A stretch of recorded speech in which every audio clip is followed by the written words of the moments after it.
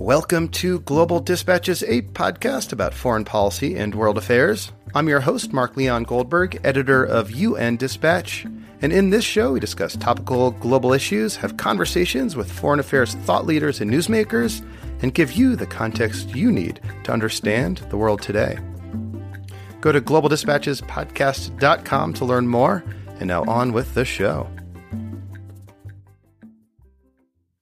A crisis is rapidly unfolding between the United States and Iran. At time of recording, it was reported that Trump ordered and then called off a military strike against Iran in retaliation for the downing of a U.S. surveillance drone. Meanwhile, Iran is threatening to take actions that would put it in direct violation of the nuclear deal, otherwise known as the JCPOA, and Europe is trying its darndest to hold the deal together. There are many moving pieces right now, so I wanted to bring you an episode today that gives you some context and background for understanding and interpreting events as they unfold in the coming weeks and months. To that end, I could think of no better interlocutor than Lacey Healy. She is the host of the fantastic podcast, Things That Go Boom, and she just wrapped up her second season, which was all about the Iran nuclear deal. The podcast tells the story behind the Iran nuclear deal and does so in a really interesting and entertaining way, and I'd urge people to check it out. In this episode, we kick off discussing Europe's efforts to salvage the deal and the tough position that Europe finds itself in. And then we have a forward-looking conversation about some of the key decisions that Iran, the United States, and Europe will be forced to make in the coming weeks and months that could determine whether or not this crisis leads to war. A couple of notes before we start. First, please feel free to email me. You can do so using the contact button on globaldispatchespodcast.com. Lots of great episode ideas come from your emails because this is just like a fantastic audience of smart global thinkers and policymakers and just interesting people in general or curious people. So feel free to email me. I love hearing from you. Also, a big thank you to those of you who have become premium subscribers since I've started to regularly publish my long-form interviews with foreign policy celebrity types who tell me their life and career. We have, maybe like 15 of these already published with many more published every week. So do check out the archives of those on patreon.com/globaldispatches or just follow the link on the homepage. Thank you. All right, now here is my conversation with Lacey Healy, host of the podcast Things That Go Boom. Looking for a trustworthy podcast to bring you unfiltered viewpoints and experiences on global health? Tune into Global Health Matters, the podcast that connects silos and amplifies diverse voices to give you a holistic picture. Each month, Dr. Gary Aslanyan from the World Health Organization hosts discussions with guests spanning former ministers of health, award-winning journalists and authors, and frontline public health workers. Join listeners from across 180 countries for an exciting Season 4, launching in June. Global Health Matters is available on Apple Podcasts, Spotify, and YouTube. The reason why Europe is trying to take some steps to address Iran's concerns is because Iran has said, Europe, if you don't do something now to really bring us some of the benefits of this deal, and not only that, but address some of the sanctions pressure that the U.S. has been putting on since it pulled out of the deal, then we're done. We're completely pulling out of the JCPOA. We're going to start enriching uranium again, and we'll very quickly, pass the threshold that we are supposed to stay to under the JCPOA limits, and then, move beyond that to 20% enrichment and beyond. And so Europe is, they've now sort of announced this Euro credit line to ease trade between the EU and Iran. And this is really, a last-ditch attempt to fix what I think, Instex didn't fix. Instex was this special purpose vehicle that was supposed to really address some of these concerns, essentially, begin to create a way for Europe and Iran to have commerce that went around the United States and around the US dollar. And that's one of the reasons why this is a really concerning move, because we've got our European allies here in the middle of the situation between the US and Iran, and these ratcheting up tensions between the US and Iran. And Europe is sitting in the middle saying, well, we still want the deal.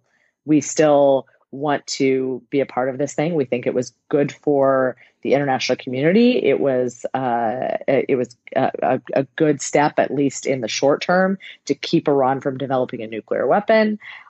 What can we do to prevent Iran from just full force going back toward that weapon? And it's sort of like interesting just to see both how much of a terrible position Europe is in right now. Yeah. And also it sort of reveals just kind of how weak Europe is as well, which is sort of disconcerting. I mean, you have Europe who is kind of getting bullied by both sides, by the Trump administration and by Iran. I mean, the reason you reference Instex, that's this, sort of facility that would sort of help, Europe avoid U.S. sanctions by creating this like credit line, as you said, for Iran. But, European countries or European companies, I should say, are the ones being targeted by U.S. sanctions should they continue to do business with Iran, right? And on the other side, Iran is threatening to enrich uranium to, above certain thresholds, which directly threatens Europe's security. So they're kind of getting bullied by both sides. Yeah, Europe is in a really terrible position right now, honestly. It's tough for them to say, they could go full force into, just denying the United States' efforts to pressure Iran. They could, just take Iran's side and cast aside their longstanding allies. They're probably not going to do that. They, on the other hand, could, be 100% on the side of Trump and the United States and say, forget it. This deal that we worked to, for years, frankly, to achieve, it was junk. That's fine. We don't need it. Let's throw it out, and let's negotiate a new deal. And actually, the fact of the matter is, they did try that second effort at first. Emmanuel Macron was extremely engaged, in particular, in trying to come to some sort of follow-on agreement with Iran prior to Trump's pulling out of the deal. Mm-hmm. And that didn't come together ultimately in the end. It was something that they just couldn't pull off. And so, maybe given a little more time, they would have been able to do that. We really can't speak to, sort of the inner workings or what might have happened.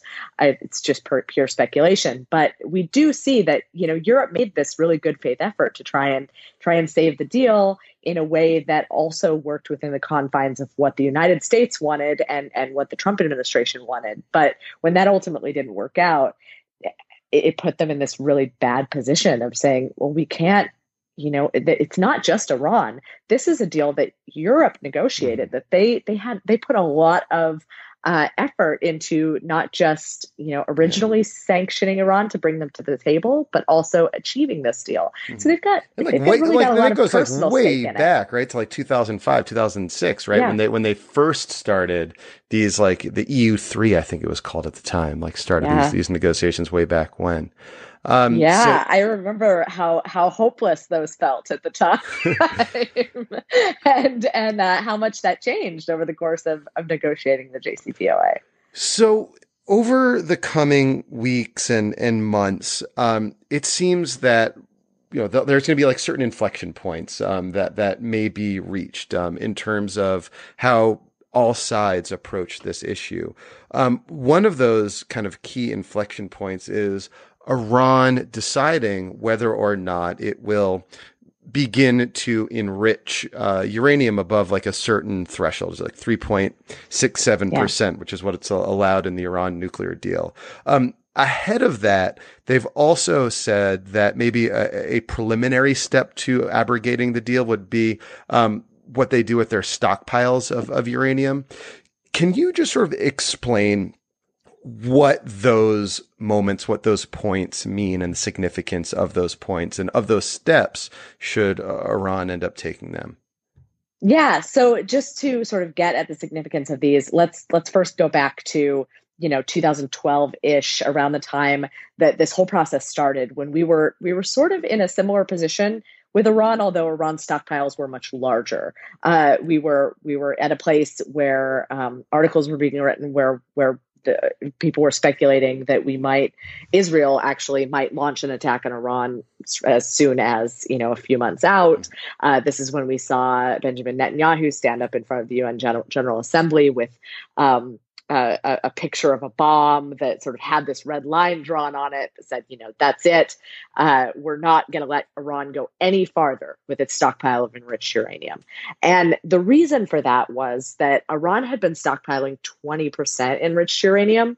And 20% enriched uranium, for those that aren't familiar, is much closer. You have to get to 90 in order to have weapons grade uranium. But 20% enriched uranium is sort of this threshold that scientists and experts consider a tipping point. It's a place where it's very hard to go from 0 to 20 because there's a lot of enrichment that has to be done. There's not a whole lot of the U-235, the bit that becomes the weapons grade uranium, the important stuff. There's not a whole lot of that in the uranium, so you have to sort of filter that out. It takes a long time to get to the 20% enrichment. 20 to 90, however, is much easier. And part of that is the time it takes. Part of that is that just mastering the technology to get to that point really is actually the hardest point. And so Iran had amassed this relatively large stockpile of 20% enriched uranium. And as part of the deal, they agreed to ship that uranium out. And so they've been living under the terms of the agreement with about 300 kilograms of 3.67% enriched uranium, which is what you need for energy production. The reason why you would need 20 beyond sort of trying to get to a bomb is for medical isotopes. And so like, that's like Iran's chemotherapy, things like that. Exactly. The thing that we use, in radiation, in medical imaging, things like that. Lots of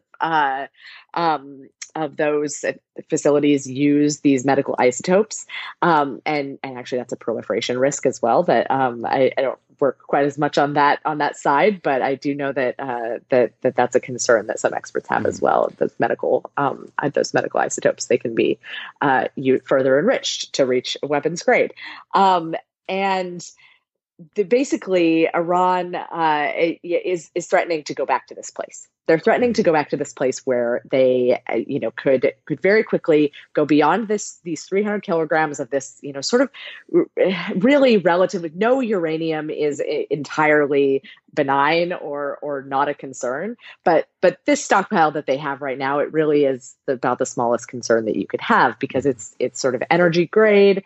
It's a relatively small stockpile, and they are threatening to blow past the size of the stockpile for one thing, which means that in relatively quick work, they could have enough enriched uranium to be able to further enrich it and get to enough for one bomb.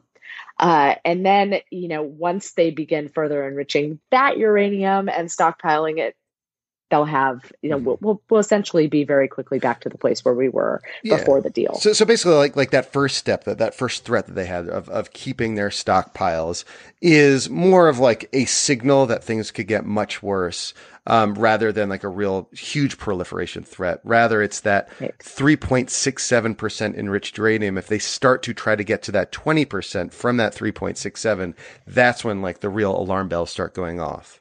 Yeah. And one really concerning thing actually is that Iran has said that they will need some 20% enriched uranium under, in order to power their various reactors, that this is something that they need. And this is the same kind of argument that they were making way back before the deal. They were saying, well, it's no big deal. We're not enriching it because we want a weapon. We're enriching it because, well, we need it for our medical reactors, and we need it for our energy reactors, and that's fine. That's all very benign. And they even at some point have had arguments about wanting to build nuclear powered subs, and that would require them to have a large stockpile.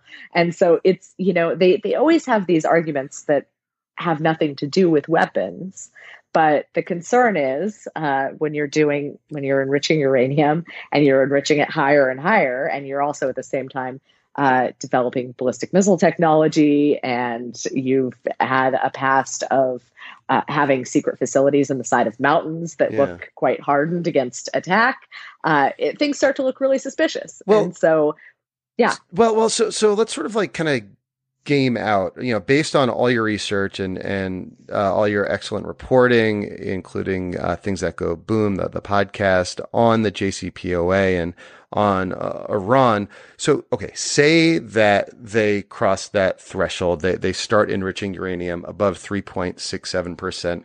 As they, I think, we're speaking in June, they said they do it as soon as July.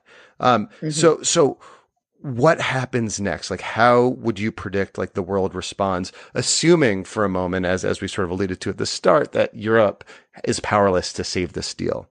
So what happens? Yeah. So obviously it's hard to speculate exactly what happens, because we have essentially, though, we have two choices. This is really the Trump administration's going to be driving this train in a lot of ways. I have to say, some things are out of their control, but my assumption is that the reason why Iran is making this moves, and it's not just my assumption, they've stated that the reason they're making these moves is as a reaction to what the Trump administration has done. So when the Trump administration pulled out of the deal, they put on very harsh international economic sanctions. These, not international sanctions, sorry, just economic sanctions.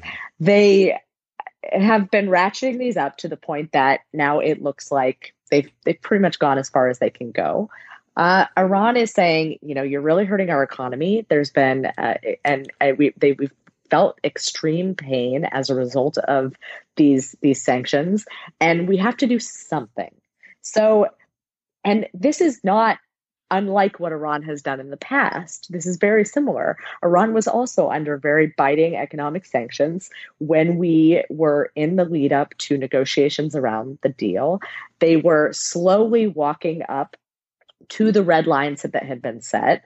And by the way, when Netanyahu set the red line that he did for Iranian and stockpiling of 20% enriched uranium, Iran didn't actually cross that threshold, because part of this was they really didn't seem to be at the time enriching this uranium because they were purposely going for a bomb, and that actually has been U.S. intelligence and international intelligence has continued to sort of in the threat assessment say that Iran hasn't made the decision to build a nuclear weapon. So this is all a little bit of a political thing. They're saying, they're kind of saying we want a new deal, but they want it on their terms.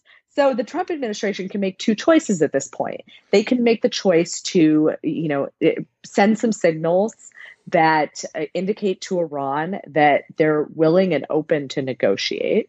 And those signals might be, moves that we see publicly. They might be moves that are made privately. U.S. forces say, aren't deployed as quickly or are pulled back in some way. There are things that we can do to signal to Iran that we're willing to talk. And those things might open the door to new negotiations. They can make another choice. They can continue to ratchet up the pressure.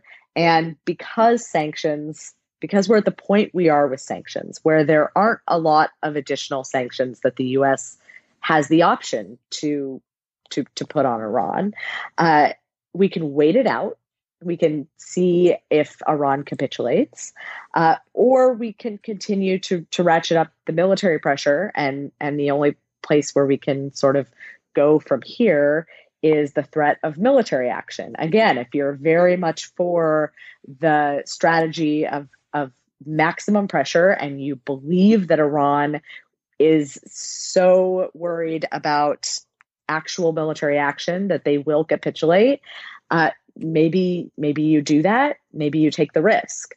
But in taking that risk, the risk that it is that you go to war. And essentially every military commander, every head of the Pentagon in many years has said this is not a good. It's not a good idea to go to war with Iran because it's quite a large country.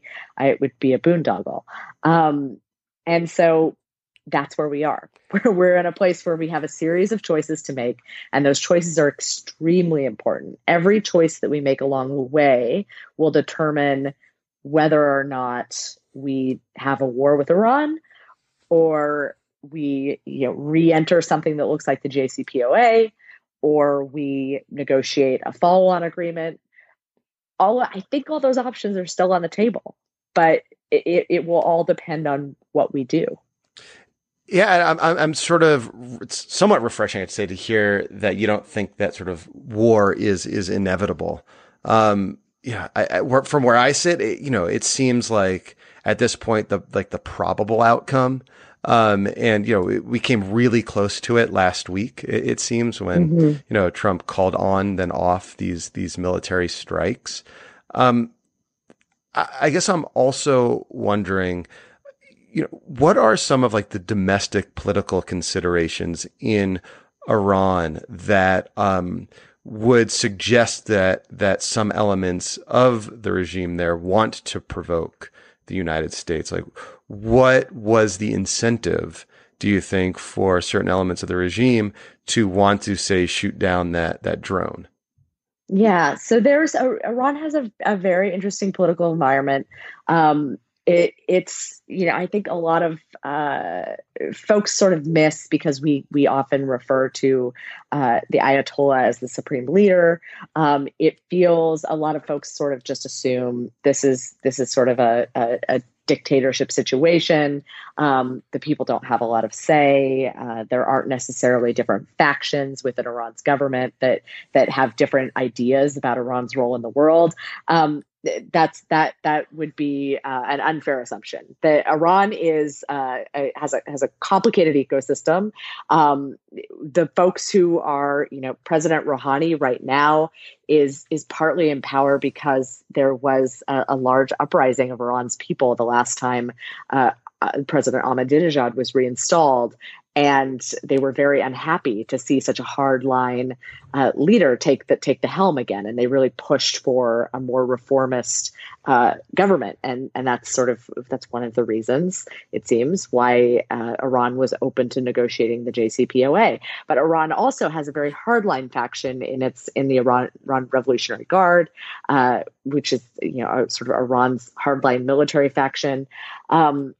Some folks have argued, including Jason Rezaian, the Washington Post journalist who was held in Iran for 544 days.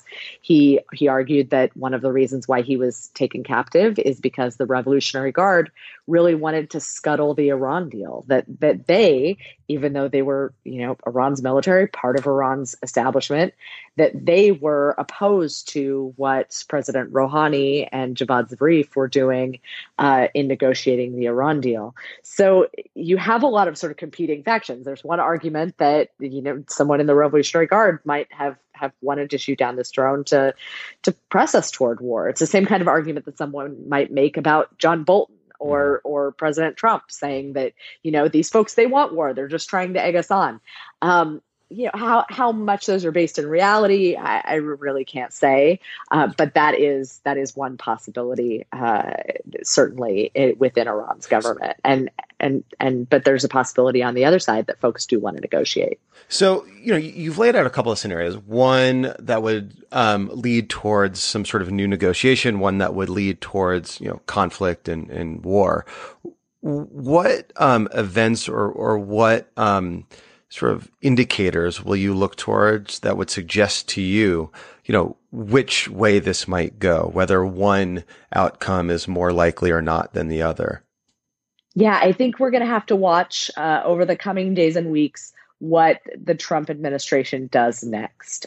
When we see them doing things like sanctioning Javad Zarif or, sanctioning the Ayatollah.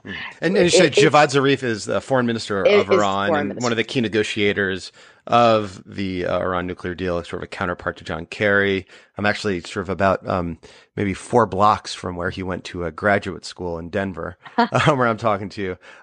But the idea is if you were to sanction him, you're basically cutting off the prospect for diplomacy, right? Because you're the one that you would be interacting with.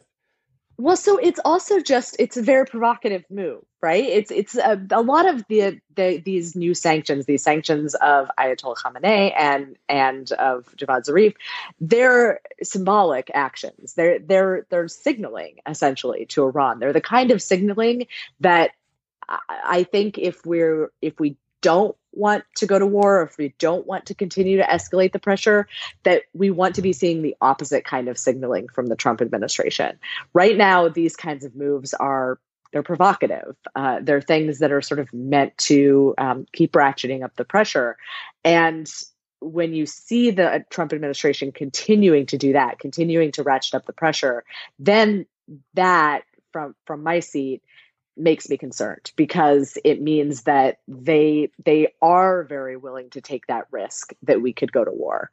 And, that is essentially, that tracks very closely with the idea that they are pursuing a maximum pressure strategy. A maximum pressure strategy assumes that, you are the United States, you're the big bully on the block, and you can push your weight around enough that whoever the guy is on the other side is eventually going to back down. It's this game of chicken that we find ourselves in right now with Iran. And if you believe that Iran is the type of country that would be willing to stand up and stand up for itself, essentially, and challenge us, or even call our bluff, say it is a bluff, then we're putting ourselves in a very precarious position in taking this line of reasoning. On the other hand, it could lead to another negotiation, and that's perhaps the calculation that the Trump administration is making right now. If it is such that folks like Bolton aren't just looking for a war. Well, Lacey, thank you so much for your time. And I didn't plug it enough, but Things That Go Boom is so good. It's my favorite current podcast at the moment. I'm loving it. I'm almost done with the season. Thank you for just putting that out.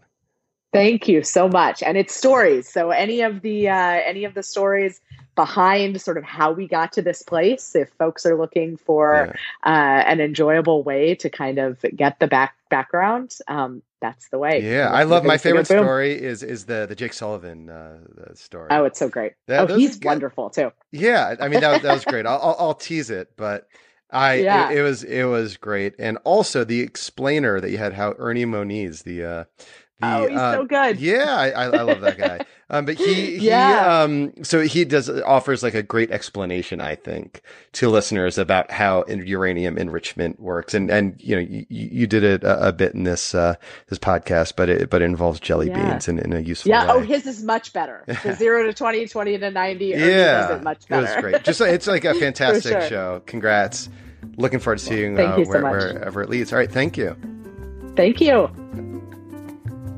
All right. Thank you all for listening. Thank you to Lacey. That was, I think, a very helpful, almost preview of where things may go in the coming weeks and months. All right. Thank you all for listening. We'll see you next time. Bye.